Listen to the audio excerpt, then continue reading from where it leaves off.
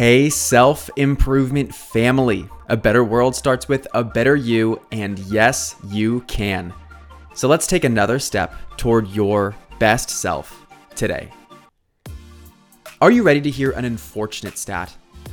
A 2008 study found that comparative thought accounted for 12% of all of our thoughts.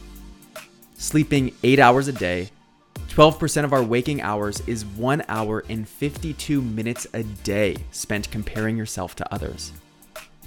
I don't think that anyone would raise their hand and say that they want to compare themselves to others. While it's important to know where others are at so you can draw inspiration from them, their lives should inform how you want to live yours rather than completely determine it. To break it down, comparison is a matter of the ego. Our ego desires to place us relative to others so that we can place ourselves within the tribe. This had evolutionary benefits many years ago, but now it's actually the source of great distress.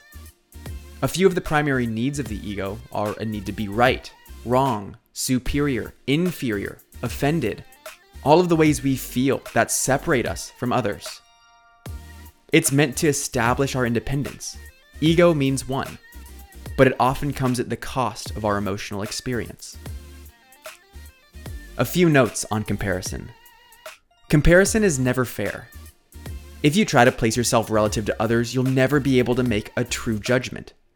There are so many factors and circumstances that are not equal between any two experiences, and therefore direct comparison is truly impossible.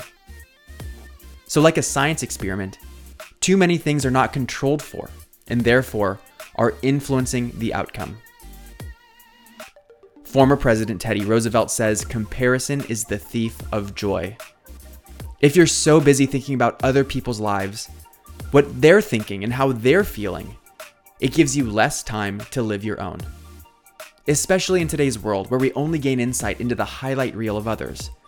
That comparison makes you feel worse about your career, your appearance, your mindset, your sense of self-confidence. The negative self-reflection puts you in a place of lack instead of in a place of abundance, and it steals your joy.